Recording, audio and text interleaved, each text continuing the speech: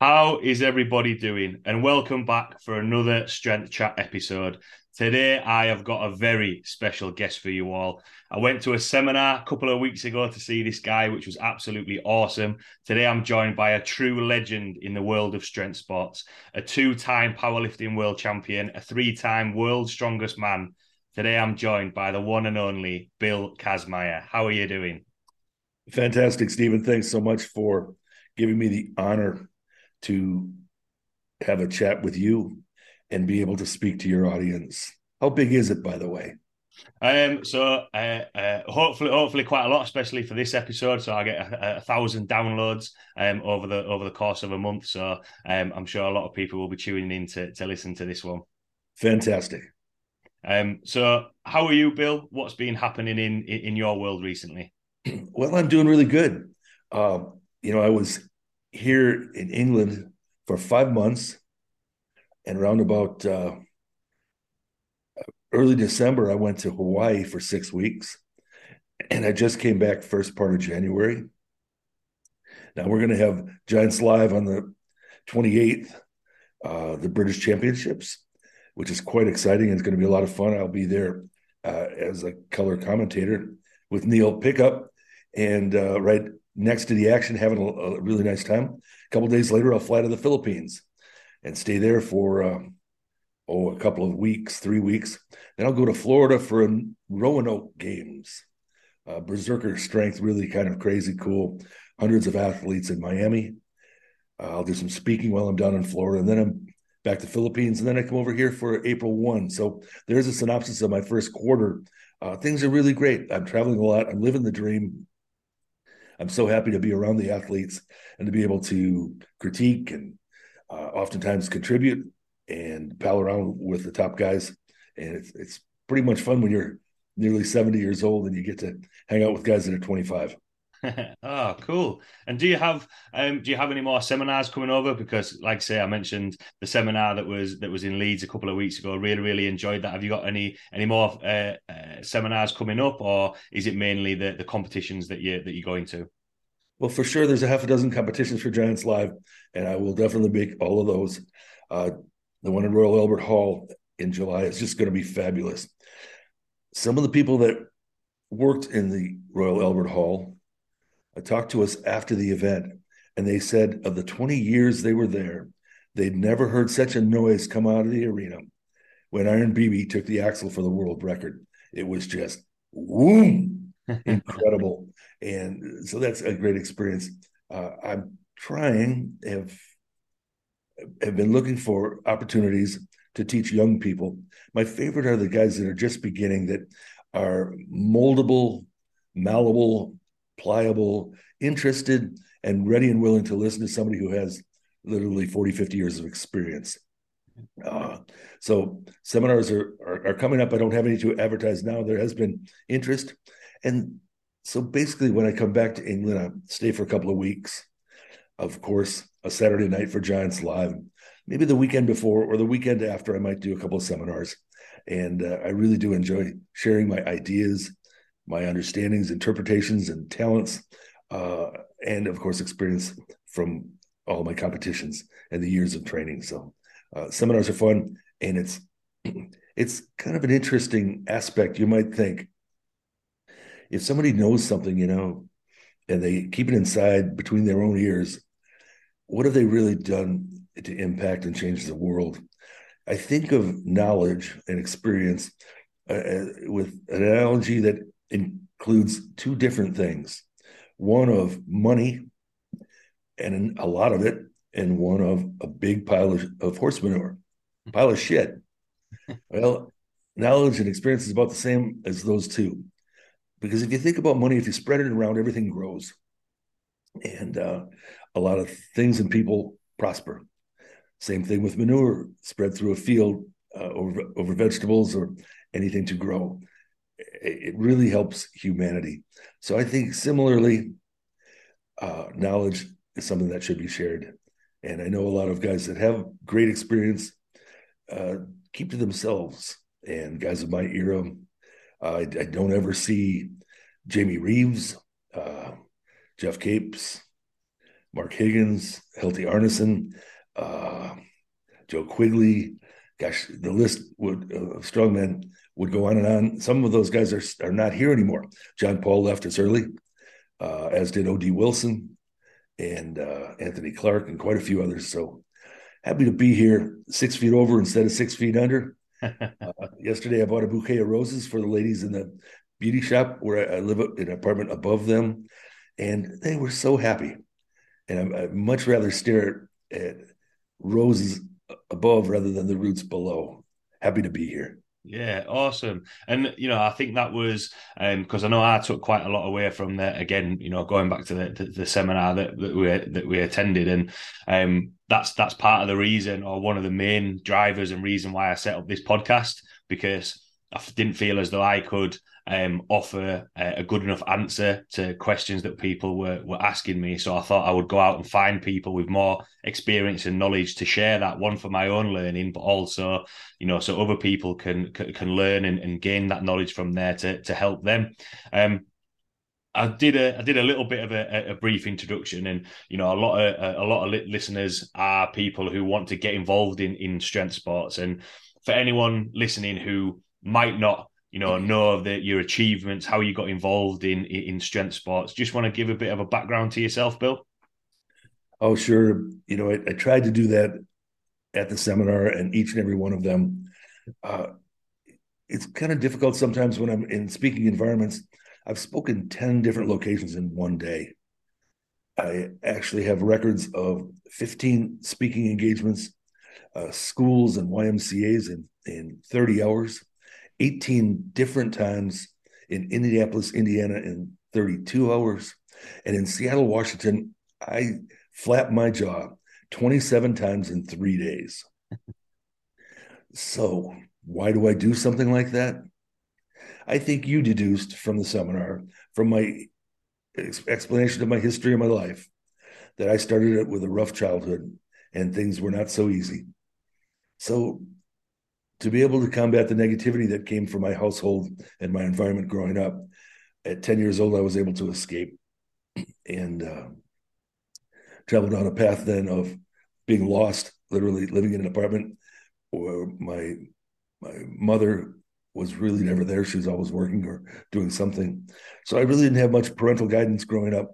And luckily, I found a few people who became mentors, friends, that taught me how to lift. As a matter of fact, sneaking into the YMCA, I know you like that story. I snuck in the back door for a few days, and I was taught 5 different things: how to squat, deadlift, bench press, add them up for a total.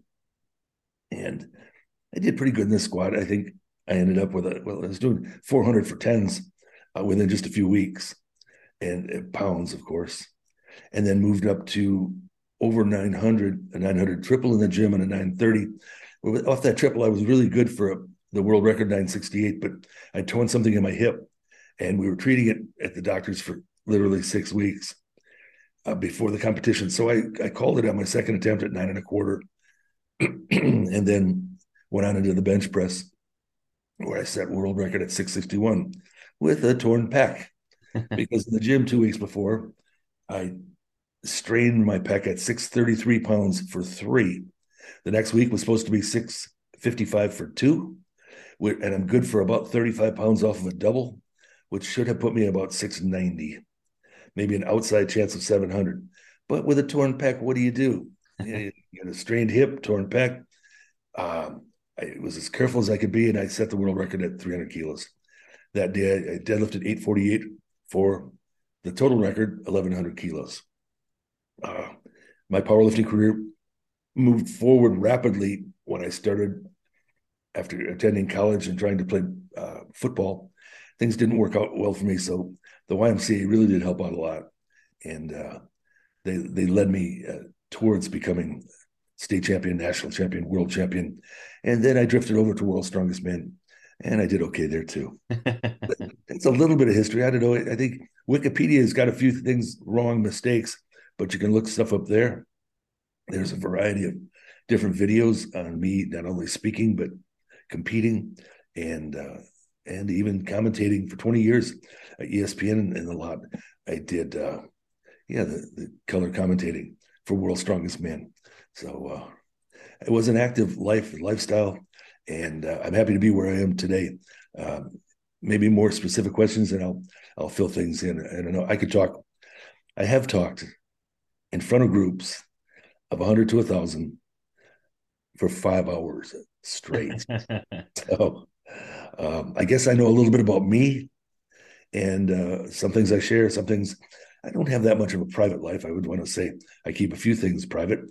Two divorces are things I really don't care to think about or talk about, but I moved on, and so did they, and now here I am, 70 and single. Not a bad way to be when you're headed to the Philippines. Nice. Yeah, thanks for that, Bill. And the one thing, because obviously, I know I obviously mentioned there about you growing up there, and you mentioned, the influences that you had.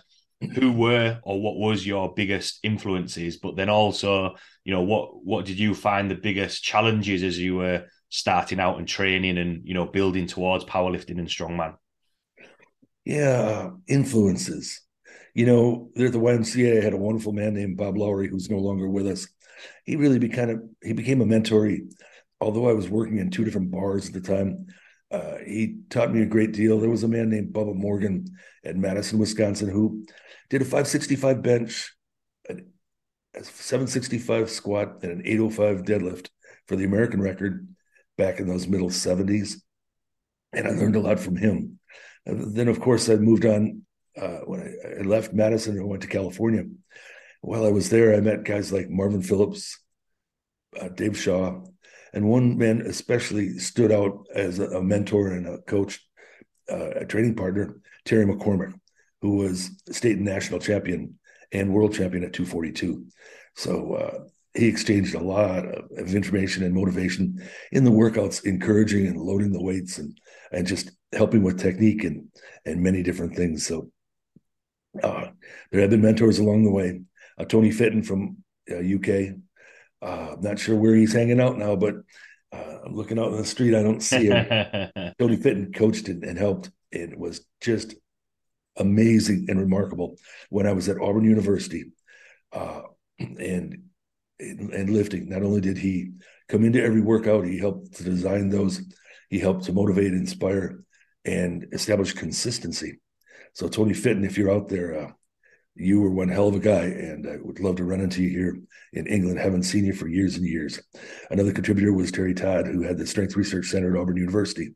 He also influenced and aided me and got me a job at Diversified Products, a barbell company there in Opelika, Alabama, and fed me and housed me. And so I've had some people that have really reached out. My dad was probably pretty mean by most comparisons, but some of the men in my life were really brotherly, fatherly, mentor types. And at that YMCA, they taught me something that really kind of helped. As I said, squat, deadlift, bench press, total. The one thing they taught me that really helped most was to meet and talk with and have a relationship with my Heavenly Father. And through the power of prayer, that's the fifth thing that they taught me: how to put my hands together, my head down, humble myself, and say, Lord, help me in my life. I'm struggling, and I will follow you.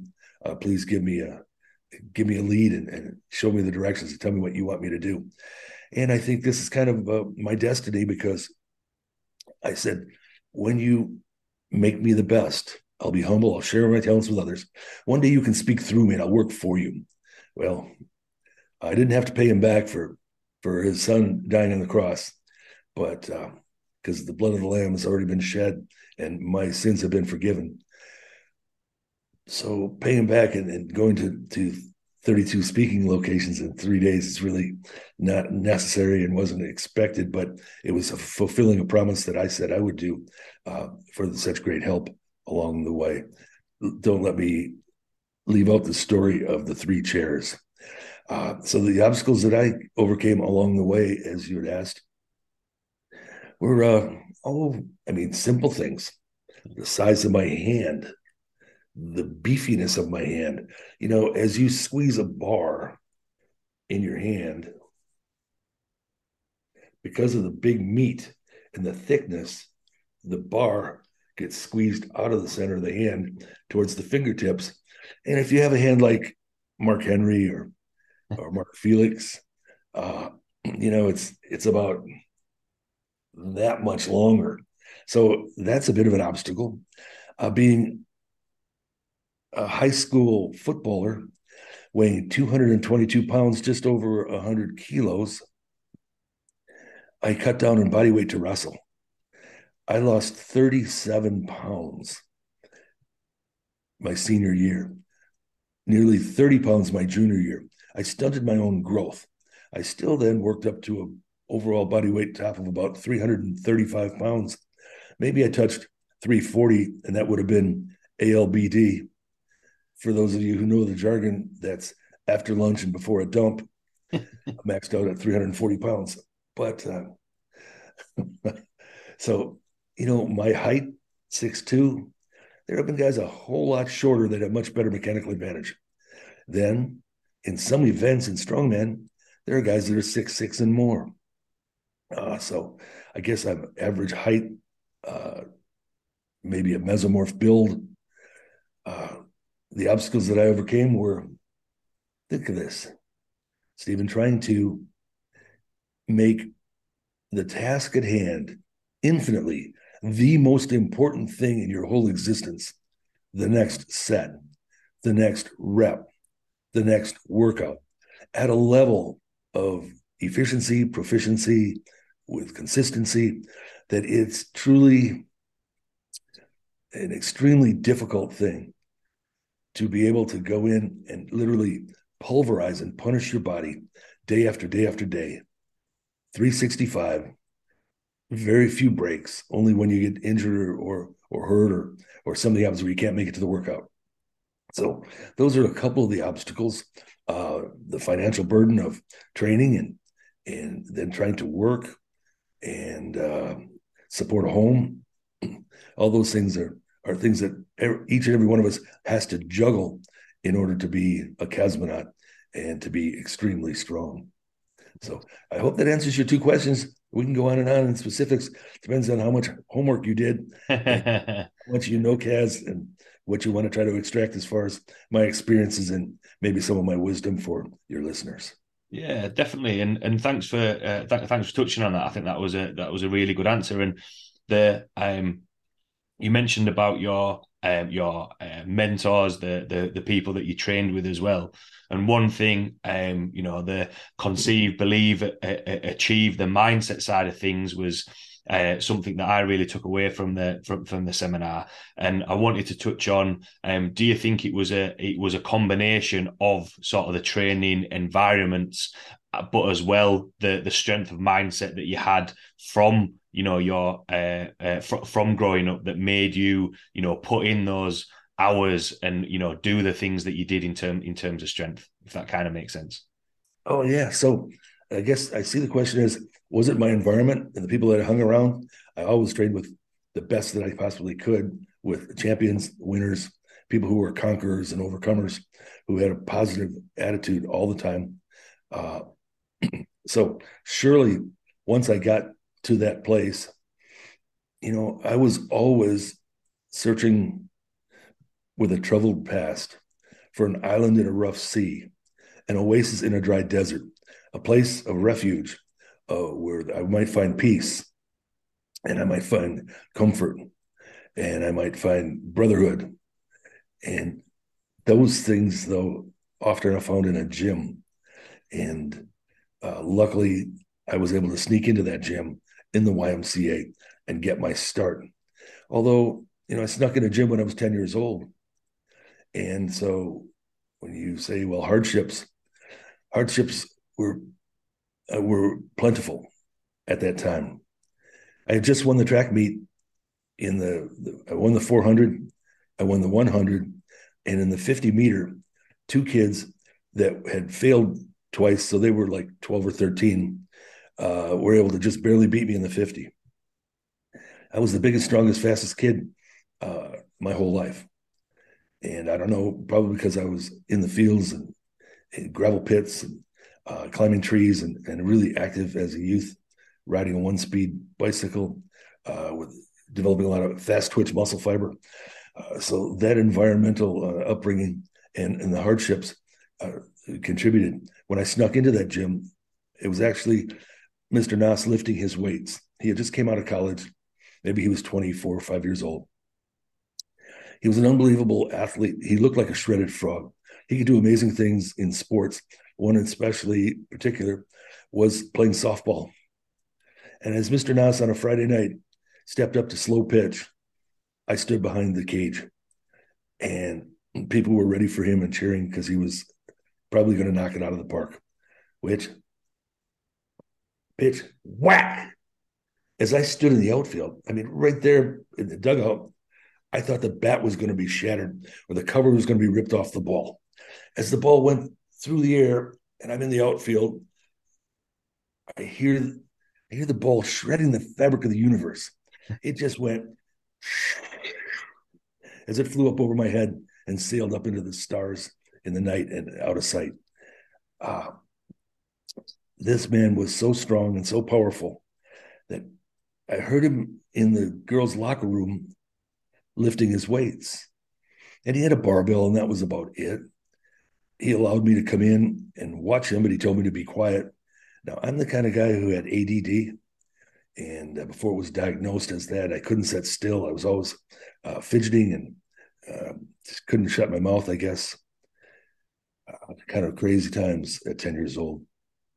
Well, that night he was going to lift his body weight overhead in a military press. I didn't know what it was called. I'd never seen a barbell before.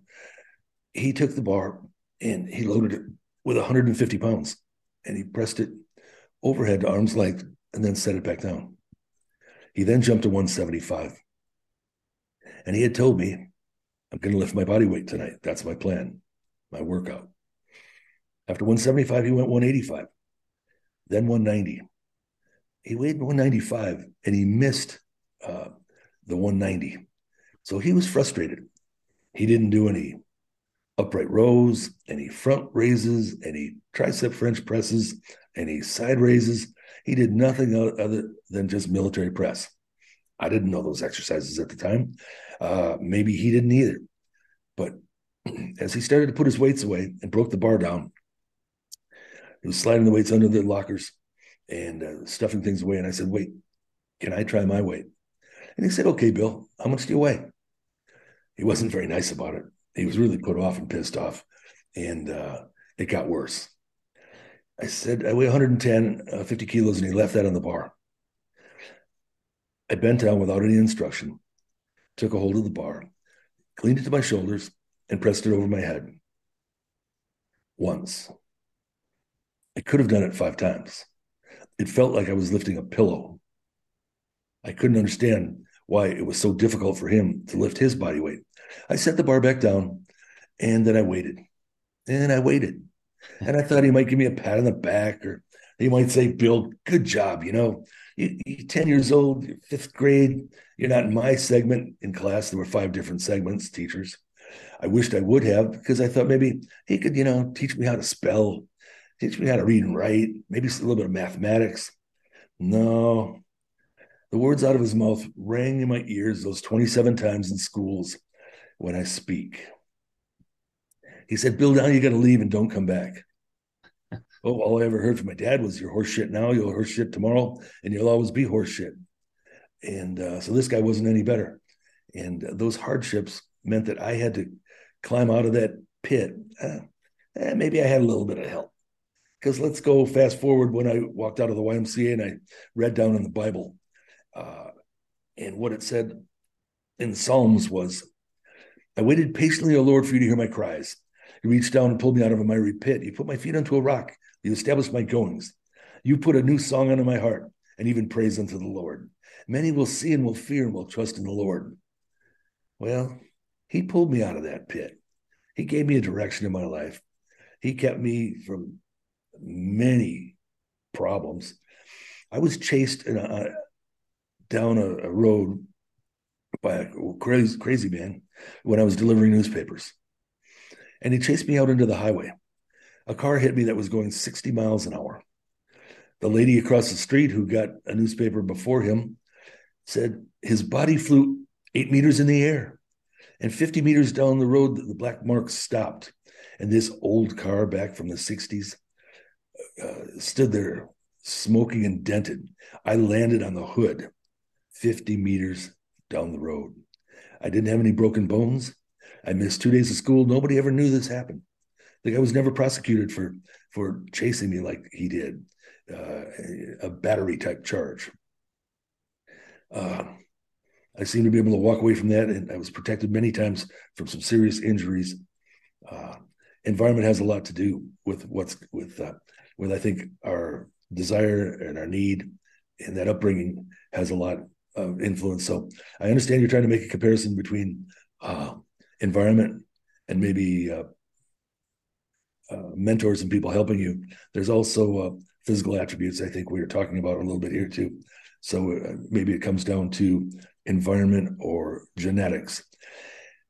And given that my dad was about 5'8", my mom was about 5'1", I don't know how I ended up 6'2", but there was a milkman who was 6'4". So you just, I'm not really saying that. I'm just kind of making a joke. Yeah. But yeah, genetics have a great deal to do with how we react, interact, and how we progress in sport. I never would have dreamt, if any of your listeners have seen the movie Everest, I like to talk about the movie because of the great perils in the ascent and the preparation for climbing that mountain. I was able to climb my mountain, Mount Everest. And when I came back down, I had two mountains to show for it. Some call them traps. I called them Mount Fuji and Mount Kilimanjaro. But while I was at the top of that mountain, I put my flag in. There was no ladder there. It was as high as you could possibly go. It's a high peak. So couldn't go any higher than that. Stuck my flag in, and then I looked through the valley. Never did I realize 40 some years ago that this giant would walk through the valley, who was 6'9" and 450 pounds. He came from Iceland. And maybe he walked over the glaciers and across the vast frozen oceans. His name was Hafthor Bjornsson. So you just can't imagine somebody like that 40, 50 years ago. A guy like Eddie Hall, even an O.D. Wilson, 6'6" and 450 pounds. O.D. squatted 1,000 and deadlifted 900. He bench pressed about 565, was not quite so strong up on top. But imagine me going in against him in a truck pull. And for that truck pull in Iceland and the strongest man competition, John Paul wouldn't compete. Why? Because it wasn't his referees, it wasn't his events, and it wasn't his promoters. If that tells you just a little bit about what was going on back in that era. The night before the competition, there was a seminar. O.D. Wilson and I both spoke. I was smart enough to go last. As O.D. spoke, he blew smoke and mirrors and talked about what it was going to be like to be the world's strongest man someday. Yeah, well, that laid the meat and the fruit and ice cream right in front of me, because I said, this is what it's like to be the world's strongest man 3 times. And as we finished the seminar, O.D. was so freaking mad. He got out of the van. Of course, he took the front seat, big bastard. He didn't even give the royalty the front seat. And we got back to the hotel, and we go through the front door of a foyer in a huge building. And the ceilings are maybe 25 feet tall. It's an amazing hotel. O.D. stormed across the foyer, started up the stairs, and looked back and said, Kazmaier, you shouldn't have said it. And he's breathing. You always got to be the best.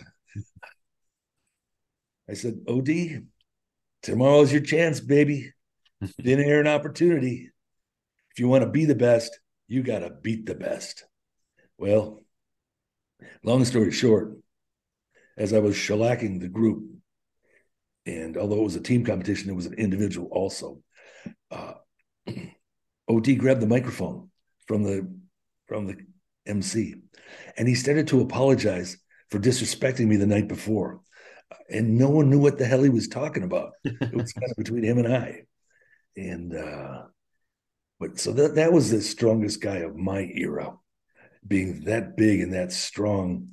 I don't think Hafthor, no, he didn't come anywhere near 1,000-pound squat, uh, a 900 deadlift in competition without straps.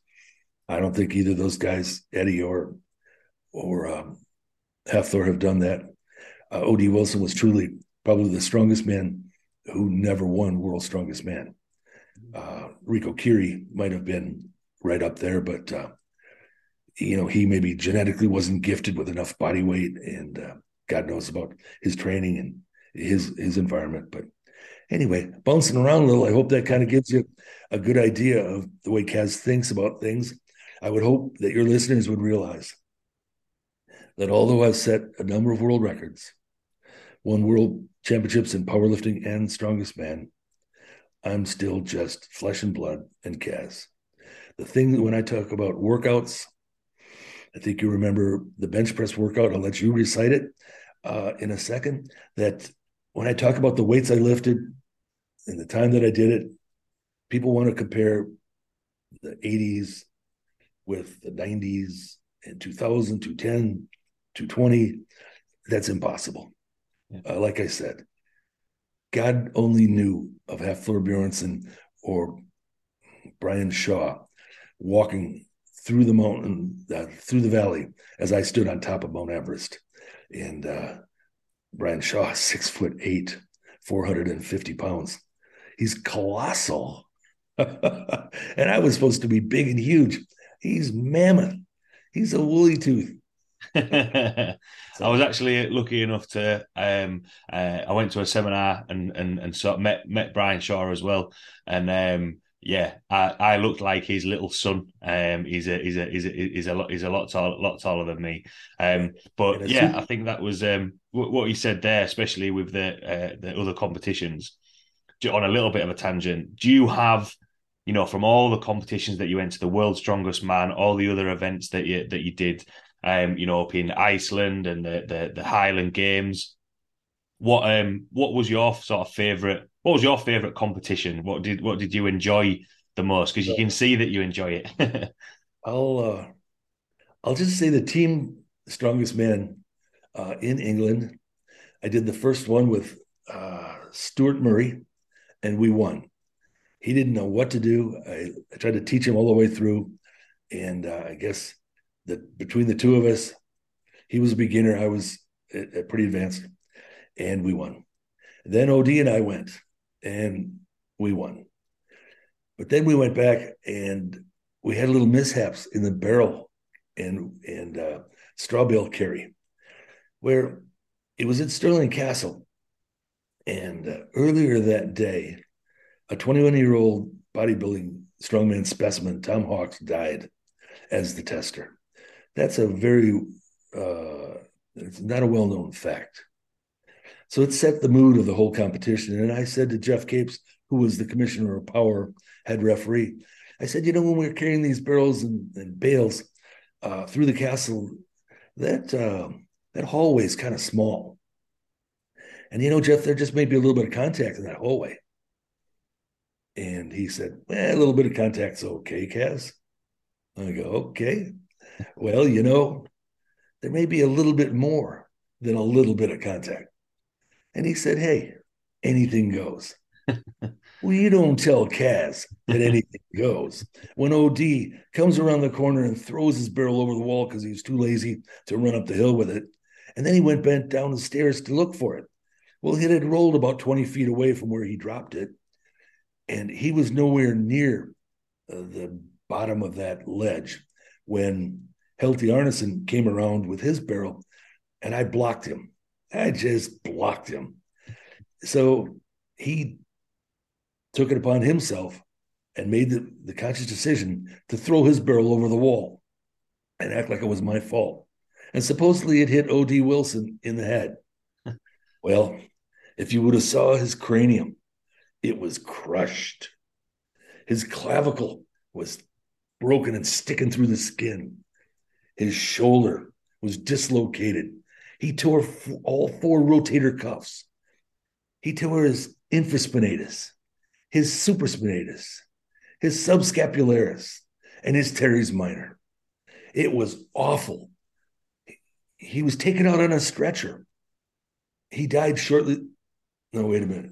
That's not the right competition. He didn't have a scratch on him, but he was almost killed. It was nearly a fatality. Kaz tried to kill his partner. Oh, it's horrible. No, wait a minute. You got that confused. Tom Hawks was the guy who died 2 hours before, as he was doing the warm ups. He was an assistant, a tester. He died, not O.D. Wilson. Oh, I got it.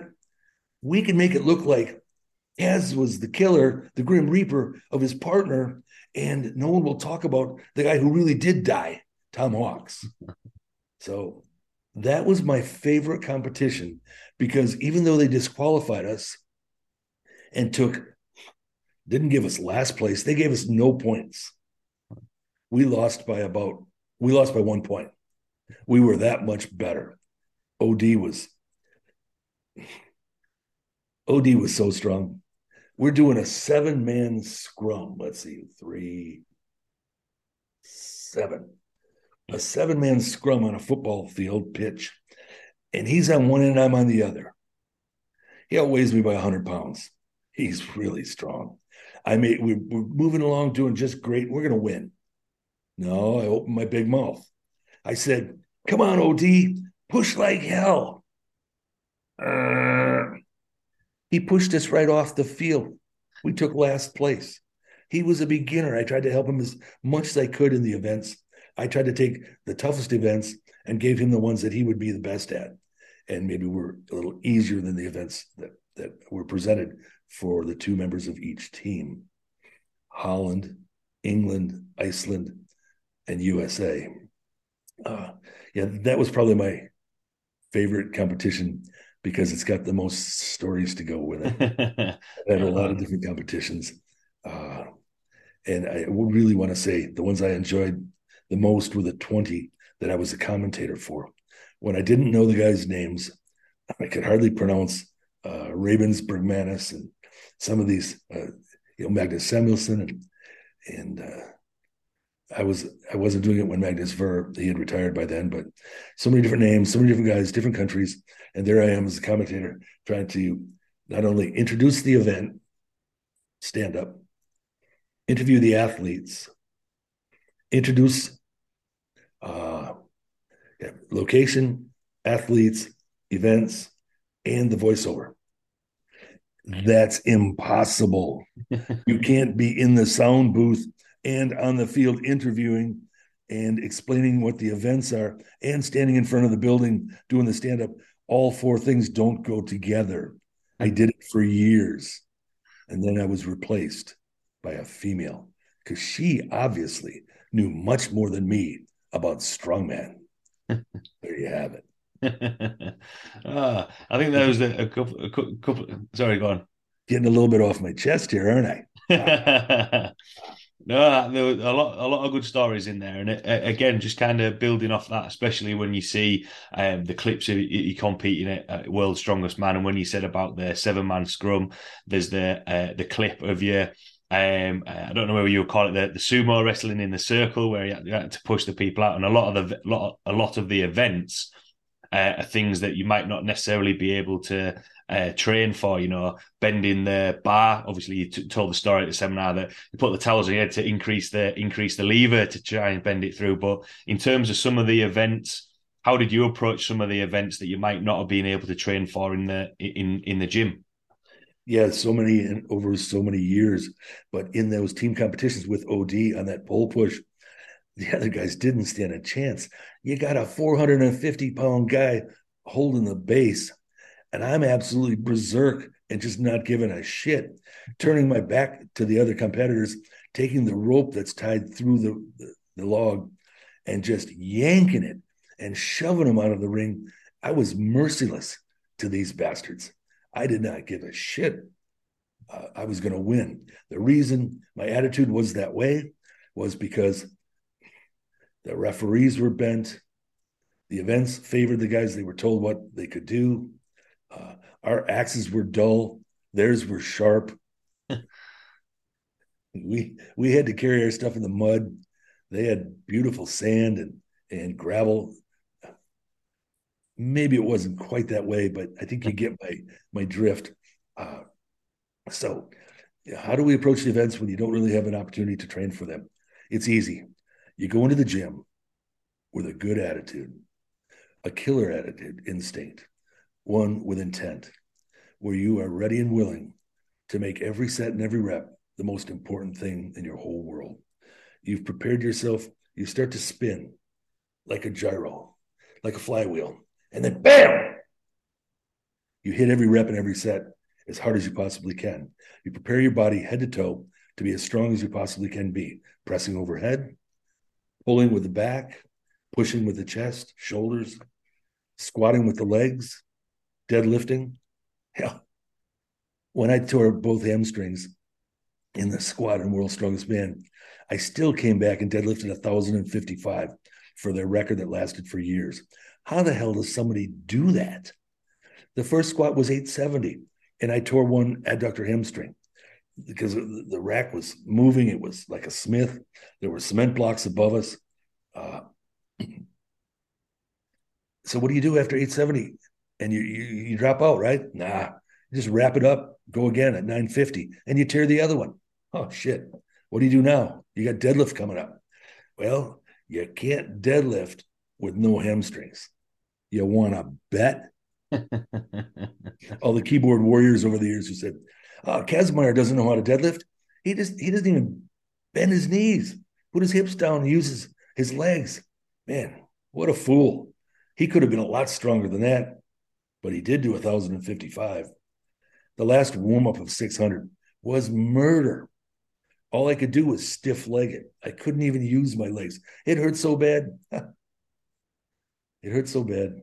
I went 700, 800, 900, 925, 50, 75, 1,000, 1,025, 1,050. That day with two good legs, I probably would have done a 1,300. Oops, I shouldn't say that. That would make me stronger than the guys of today. I better keep that quiet. You know, there was a guy called Dave Brown. He came into strongman a few years after me. He trained for 5 years, and he came up to me one day, Stuart, and he said, Stephen, right? Yeah. And he says to me, Bill, he's real shy and he's kind of his head's down, he's muffling his voice. He goes, I beat your record. I did 1,060. I said, so Dave, tell me how you did it. Did you take a 22 pistol and shoot yourself in this leg, and then another 22 and shoot yourself in that leg, and then pull 1,060? No, you didn't. So guess what? You're not stronger than me. 5 pounds on two good legs. I'm not impressed. So I think you can kind of tell. One of the things we can touch on here is that the measure of a man is how you react on a bad day. I've had many bad days. And what did I do? When I walked onto the competition platform and I saw my title, World's Strongest Man, my trophy, nice big trophy, big Strongest Man trophy, not many of them around. I got 3 of them. And my check, 20 grand for a week's worth. I think it's well worth it to lay your body on the line. And when I tore off the pectoral in the bar bend, there were 4 events left. My doc says, we got to go to the hospital. Maybe we can sew it back together. I go, there's 4 events. See that title, that trophy, and that check? That's my shit. And I'm not leaving till I get it. So he treated me the best he could. The next 4 events, yeah, I took 6th in the wrestling because, hell, I got one arm ripped off. But in the caber, I lost by about this much and took like 3rd place. In the squat, I just stuffed my arm back up under that rack and started to squat. It hurt so freaking bad. It hurt really bad. And as I'm up over 900 pounds, it really, really, really hurts bad. But not as bad as it hurt me all week to hear the commentators say in the introduction before each of the events, and the man with the world's strongest legs, Dave Waddington.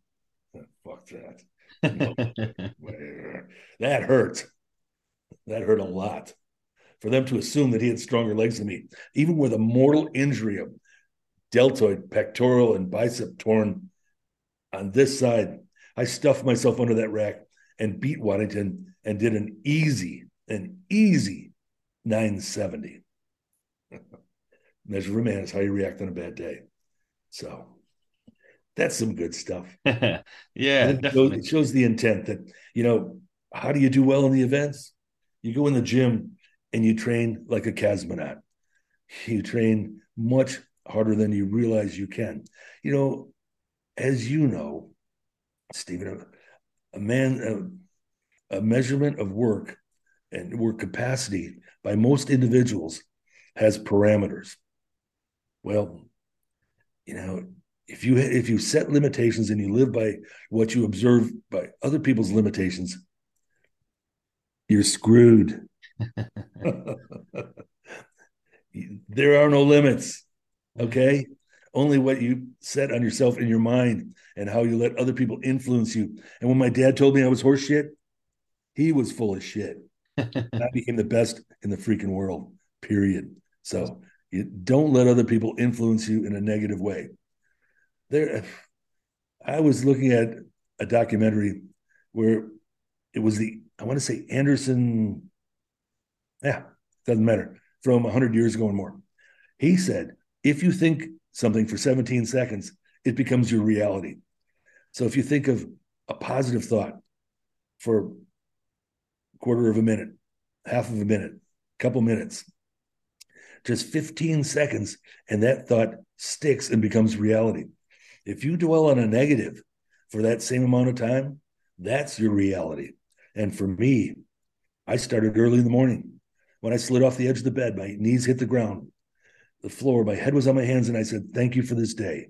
I vow to make this day the best day of my life. As a matter of fact, every day, in every way, I want to become better and better. And I'm going to repeat that again, just so that your listeners will be able to use a mantra like that of the power of positive thinking. Thank you for this day. I vow to make this day the best day of my life. As a matter of fact, every day, in every way, I want to become better and better. Huh. And then through the day, you just start walking around going, you see something big and heavy? I can, I will, I can, I will, I can, I will. You don't see anything big right now? Conceive, believe, and achieve.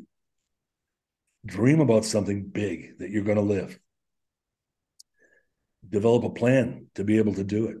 Believe in the plan. Believe in that goal. Believe in yourself. What does it take to achieve? Conceive, believe, and achieve? Desire, determination, dedication, a program, due diligence, and a little bit of hard work. You can do anything. That's the mantra. That's what worked for me. Carry it away, my friend. Absolutely, yeah, and I think that was the thing, putting the work in, having that, because I think that's a big thing that a lot of people can struggle with. And I know, you mentioned there about, and you mentioned in the seminar as well, that power of positivity, thinking, yeah, do you know what, actually, and I know, we've spoken about, or you can speak about, people can be like, have negative, which is thinking they're going to help their training, whereas you told the story about you were squatting and you were like, no, I am going to be able to, as you were coming out the hole, you knew that you were going to be able to do it. On the mindset side of things, did you develop that strength of mindset over time, or was it something that you felt was that you had straight away from doing that first overhead press that you did? Obviously, any of the techniques of the mind over matter takes time. A lot of it for me was back when I was in my early 20s. I would often meditate. I became somewhat obsessed in college with developing the senses. Of course, we have taste, touch, sight, sound, and maybe one other one, whatever they are, five senses. I like the sixth sense. I started to dwell on psychic senses, precognition, clairvoyance, telepathy, telekinesis. I wanted to study those. They said, well, Bill, you got to have a degree in psychology first. I go, I do, huh? Screw that. Watch what I can do. So I put a toothpick on a glass of water and I closed my eyes and I started to think and see it swirling, going around and around and around. Then I opened my eyes. To my dismay, the toothpick hadn't moved.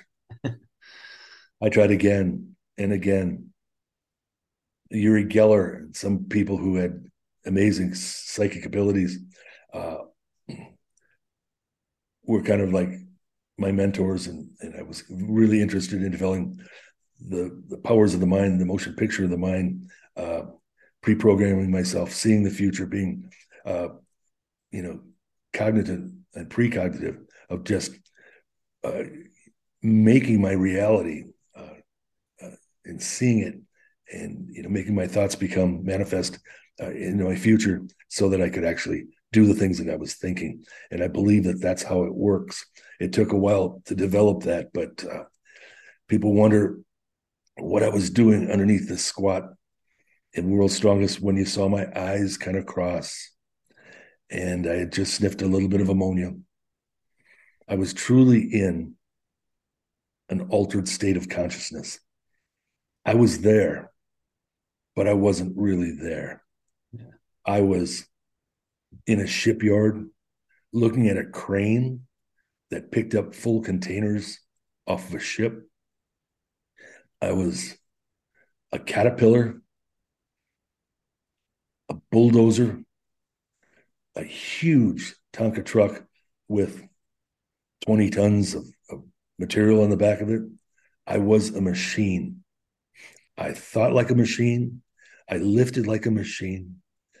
I was a machine. And that's how my mind took all the thought processes from all the synapses, came down to the cerebral cortex, and went, oh,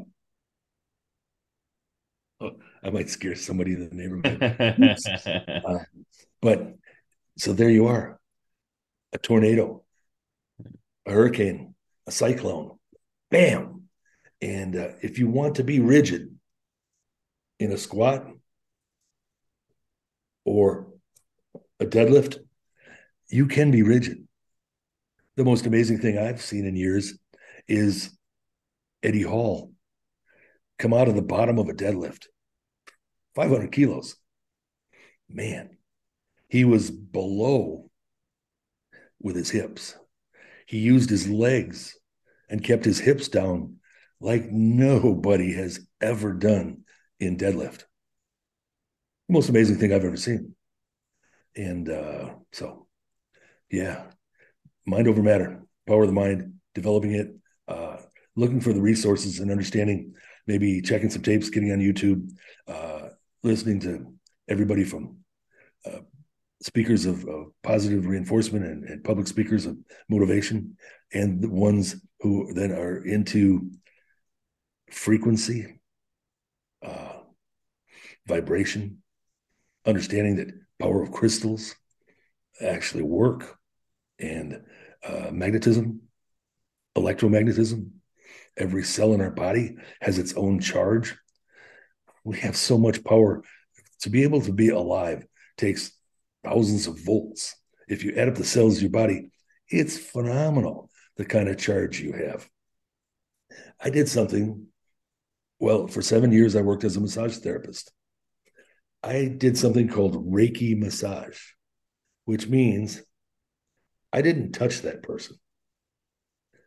Their muscles would go, the power coming out of my hands with that intention of healing, as I was a conduit, and that energy came through me and into the person I was working on, was phenomenal.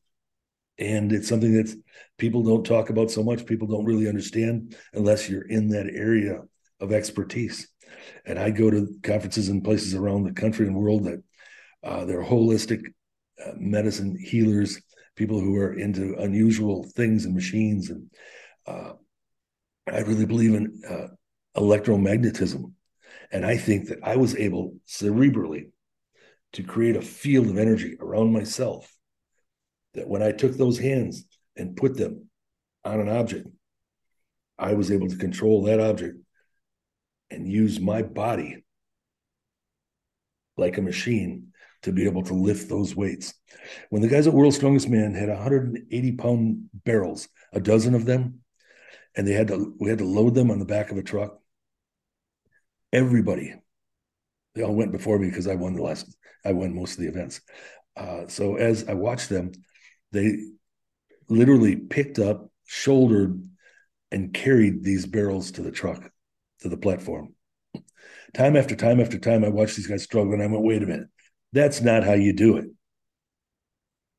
How do you throw a punch from low to high? How do you throw a shot put? How do you throw a discus? How do you throw a javelin? Leverage. I took the barrels and I sprayed sticky on my hands and sticky on the barrel. And I went, phoom. And my barrels were empty. I thought they were empty. They felt like they were empty. They flew through the air with the greatest of ease. Maybe I carried the last one. I threw the other 11. And the next 5 places in the competition, of course, I won. Everybody else was fighting for second place. The next 5 or 6 guys grouped within 1 second. I was 8 seconds ahead of the group. That's Kazmaier. I think I mentioned the other night, and this sounds egotistical, but it's really just it's funny. As I'm 70 years old, in my chair, rocking back and forth, sipping a little Glenfiddich and just having a nice mellow evening, I see Laz and Liz have a bit of a discussion with Jeff Capes and an interview and a podcast. And then I see another podcast of Laz's that says, of all the Englishmen who've competed in strongman for the last 50 years, Jeff Capes is number 1. And as I rock, I smile and I realize I beat Jeff Capes by 27.5 points. That makes me smile. Life is good as a cosmonaut, and it gets better every day in every way. Cool. Yeah, I think that's especially from the feats of strength that you've done with the especially as a now commentating at the events. Is there any the mindset that you can see from other athletes, or what are kind of your thoughts on strongman as it is now? Is there athletes that you see that are using that positivity and that same mindset? Well, the one that kind of reminds me of myself, or don't let me flatter myself and say that I'm like him, he's like me, but Novikov is the kind of guy who's very well rehearsed in the event. In each event, as he's about to perform, he touches the event. He's the last one to get in a warm-up right before the event, and he usually wins the event. So it's his approach that I see myself in him. Adam Bishop is extremely powerful, explosive.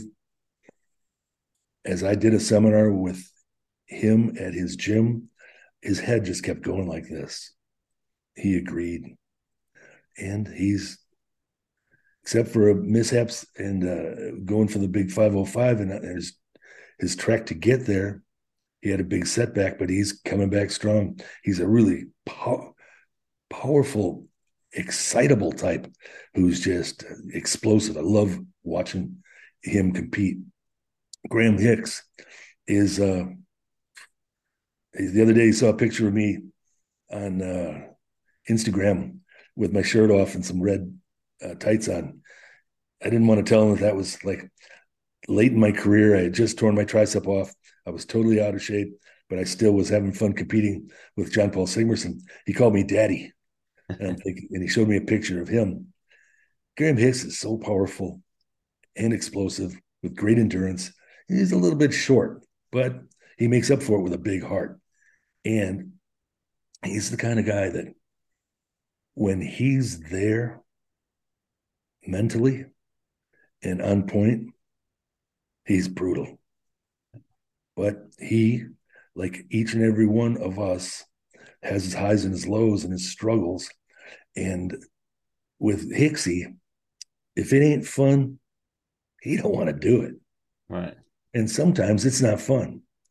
And so his career has been one that he's stepped away for a while, waited to rekindle the fire, the burn, the furnace, the inferno of hard training every single day to bring it to the competition.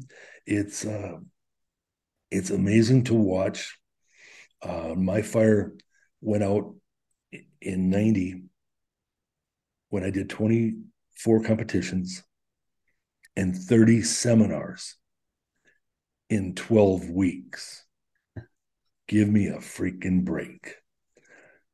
I hardly had time to train or heal. And I was racing back and forth to the t-shirt factory to get a gross of t-shirts, muscle tops and fleeces to sell twice a week in between, because with all those seminars, we're selling so much merchandise. So having the focus and being able to dedicate, my fire went out. And I said, O.D. Wilson, 1990, I beat you in Iceland. I won 3 other international competitions. I've done enough. I'm going home. My back hurts. And I said, it's your turn to go and win the title. And I could have kept competing the next couple of years for sure, and spanked Magnus Ver like I did the first time at the Stirling Castle, rubbing his face down the wall as we're carrying those bales of hay up through the castle walls. But instead, I saw what they did, and they'd done it to me in the car turnover in Budapest, where they chalked the near tire. Guess what happens to the far tire? On a hill, it rolls, as did my ankle. There was a stitch up. That was first event. Stitch up after stitch up. When I saw what they did to OD in the hod carry bricks around a track, give me a break. The guy was 7 points in the lead. He was the strongest man in the world. No, not if you're the promoters and the referees. You can figure out a way to screw them. And they did. And I just said, that's enough of that. Yeah. But for Hicksy to come back as he does, he looks in fantastic shape. And a couple of more days, we're going to have a blast watching him. Big shame. A guy that I really like is Luke Richardson. You know, story be told, I might be bragging a little bit. I'd like to think I had an influence. Luke came to a seminar years and years ago, and I really poured out. It was at Absolute Fitness with Darren Sadler, and Luke was just kind of going, yeah, I hear you. Yeah, that makes sense. Yeah, I'm going to remember that. Well, he did. He listened, and he followed like a Kazmaier would. And then he became champion powerlifter, national, international, and unbelievable work ethics and training and explosivity. Tore a bicep off, got it repaired. Rehab back, looking great. Going to come back and compete. Blows it off again. Wasn't done right. Gets it fixed again. Now comes all the way through his rehab. He's in the best shape of his life. He said, that's enough training. I compete in 2 weeks, but I'll just do a big back workout tonight. He blew a lat. He'd been doing so much cardio and was in such great shape. He was going to kill this competition and give Adam a run for his money, as well as Hicksy. Mark Felix is always really strong. You got to love a guy that looks like he's in his 40s and he's almost 60 and competing. So there's a couple of new guys coming into the competition, but those are the guys that kind of come to the top of my mind. Maybe you have a couple of favorites in there that are really explosive, but yeah, Novikov, forgive me, Pavlo, I kill his name, Nova, just whatever. Yeah, I'll get it on the night that he's in the comp at Royal Albert Hall, and I'm sure I'll stick his name. But Pavlo competed with Luke. They're both international champions in powerlifting. And Pablo just keeps growing. He's huge and so explosive, powerful. He's gonna dominate strongman. I know that Luke really has helped his brother Tom a lot, and that's a magical duo. But to hear Tom so loosely and almost jovially talk about the 505,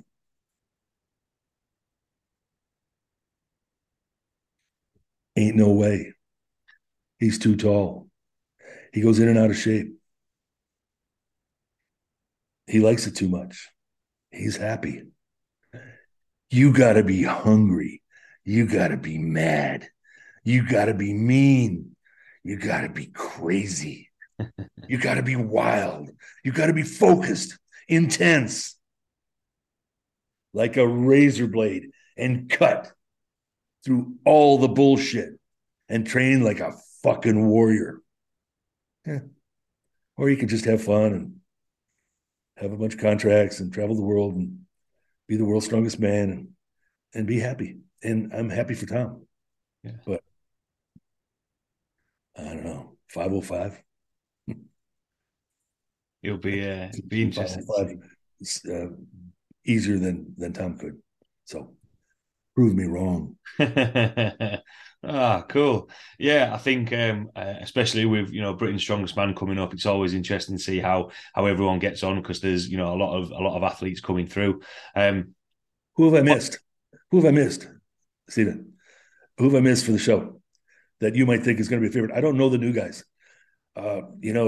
Terry, Terry Hollins, what an amazing career to go from 440 to 320 and bodybuilding and then coming back in strongman and then just saying, yeah, you tell me what he said. I didn't hear it, see it. All I hear is rumors is that if Terry is a bit like Hicksy, if his head is into it and his mind is right, he's a fucking warrior. Yeah. And he just withdrew because there's something inside of him that says this is not the right time. It's not the right place. He wants to show his son one time how strong he really is. And for one reason or another, he's backed away. So we've lost a couple guys in just the last week or so. Who am I missing that might be a favorite?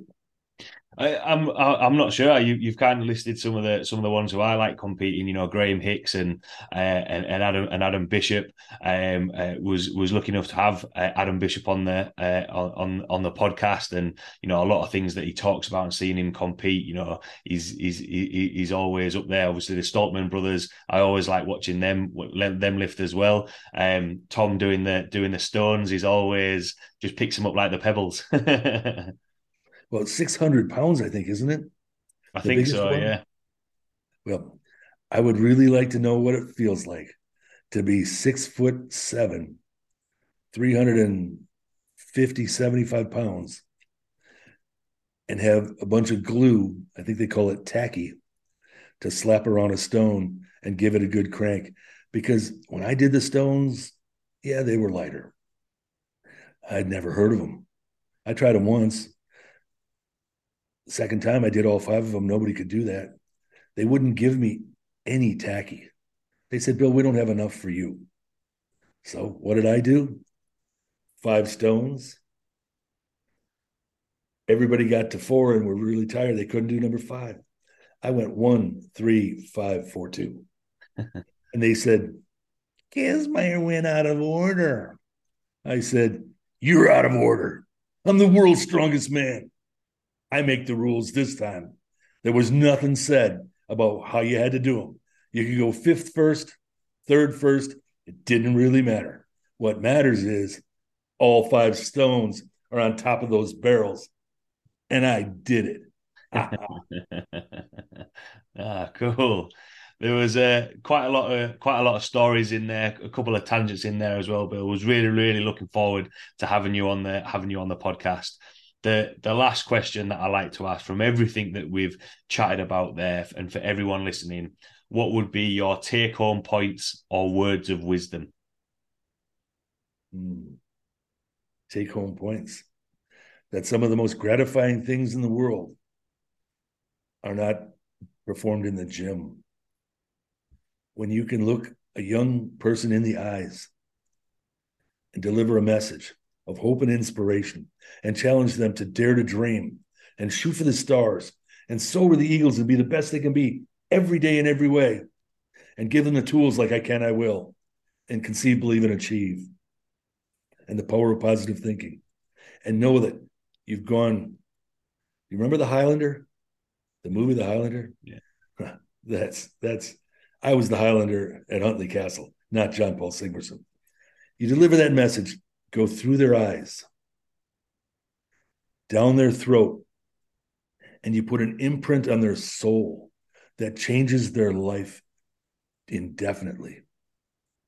That is one of the most powerful things that you can get from lifting weights.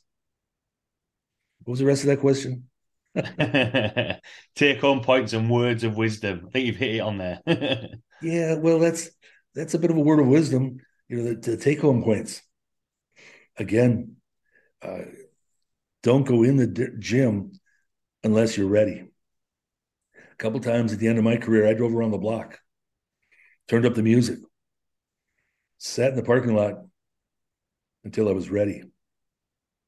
There were times I went in the gym and sat on a bench. 2 minutes, 5 minutes, 20 minutes, and nothing happened. I didn't feel it. The Hixie phenomenon was kicking in. I went outside, spent the rest of the day, came back that night, and slammed a hell of a workout. So that's my advice. Some of my points: to be ready, to really lay it on the line. Total commitment on a daily basis. If you're going to work out 4 days a week, you're a casual trainer. Go ahead. I know a lot of cosmonauts that run 5K, that ride their bike, that swim. They're true athletes at the highest level in all aspects of their life. And they still want to be super strong in the big three plus overhead. And that said, it's your dream. Follow your dream. Visualize it. Once you've seen it 100 times at night before you fall asleep, understand that the next day you've already seen it. Now you just do it. So when your training partner says, see it and do it, you approach the bar and you don't wait. You get a hold of that bar, you get into position, you go through that range of motion with authority, with conviction, as if you're the master of everything around you. Awesome. A tidbit that I think I share is that whenever I walked into a competition field, I realized as I saw that title, World's Strongest Man, the earth shook beneath my feet. I was the king of all I surveyed. I ruled the world of strength and fitness for nearly 30 years. My title, my trophy, my check. Take yours every day. Get the rewards and the benefits from the energy and the efforts that you put forth in training. It's worth it. Awesome. Some really good words of wisdom there. Thanks a lot, Bill, for taking the time to jump on. Really enjoyed the seminar. Really enjoyed chatting with you today. Like I say, a lot of really good stories, knowledge, and experience there. So thanks a lot for taking the time to jump on. You're very welcome. And thank you for what you're doing by spreading the word and trying to get out to people who are interested in our physical culture, no matter what sport it is. Might even be darts. I got a 4-pack and a 3-pack, a 6-pack and a 3-pack of darts that I practice with, and I'm ready and willing to take anybody on anytime for money. Awesome. I'm not the best darts player. Maybe pool though. Could maybe do pool. Okay. Well, if you want to play a game that maybe we can have a common ground with, I like to play tiddlywinks with manhole covers. And when we play croquet, we use a 16-pound maul and bowling balls. Love to have a chuckle with you. It was great. And I appreciate you giving me the opportunity. Have a wonderful rest of your day. Thanks a lot, Bill. Thanks a lot to everyone listening, and I'll see you all next week.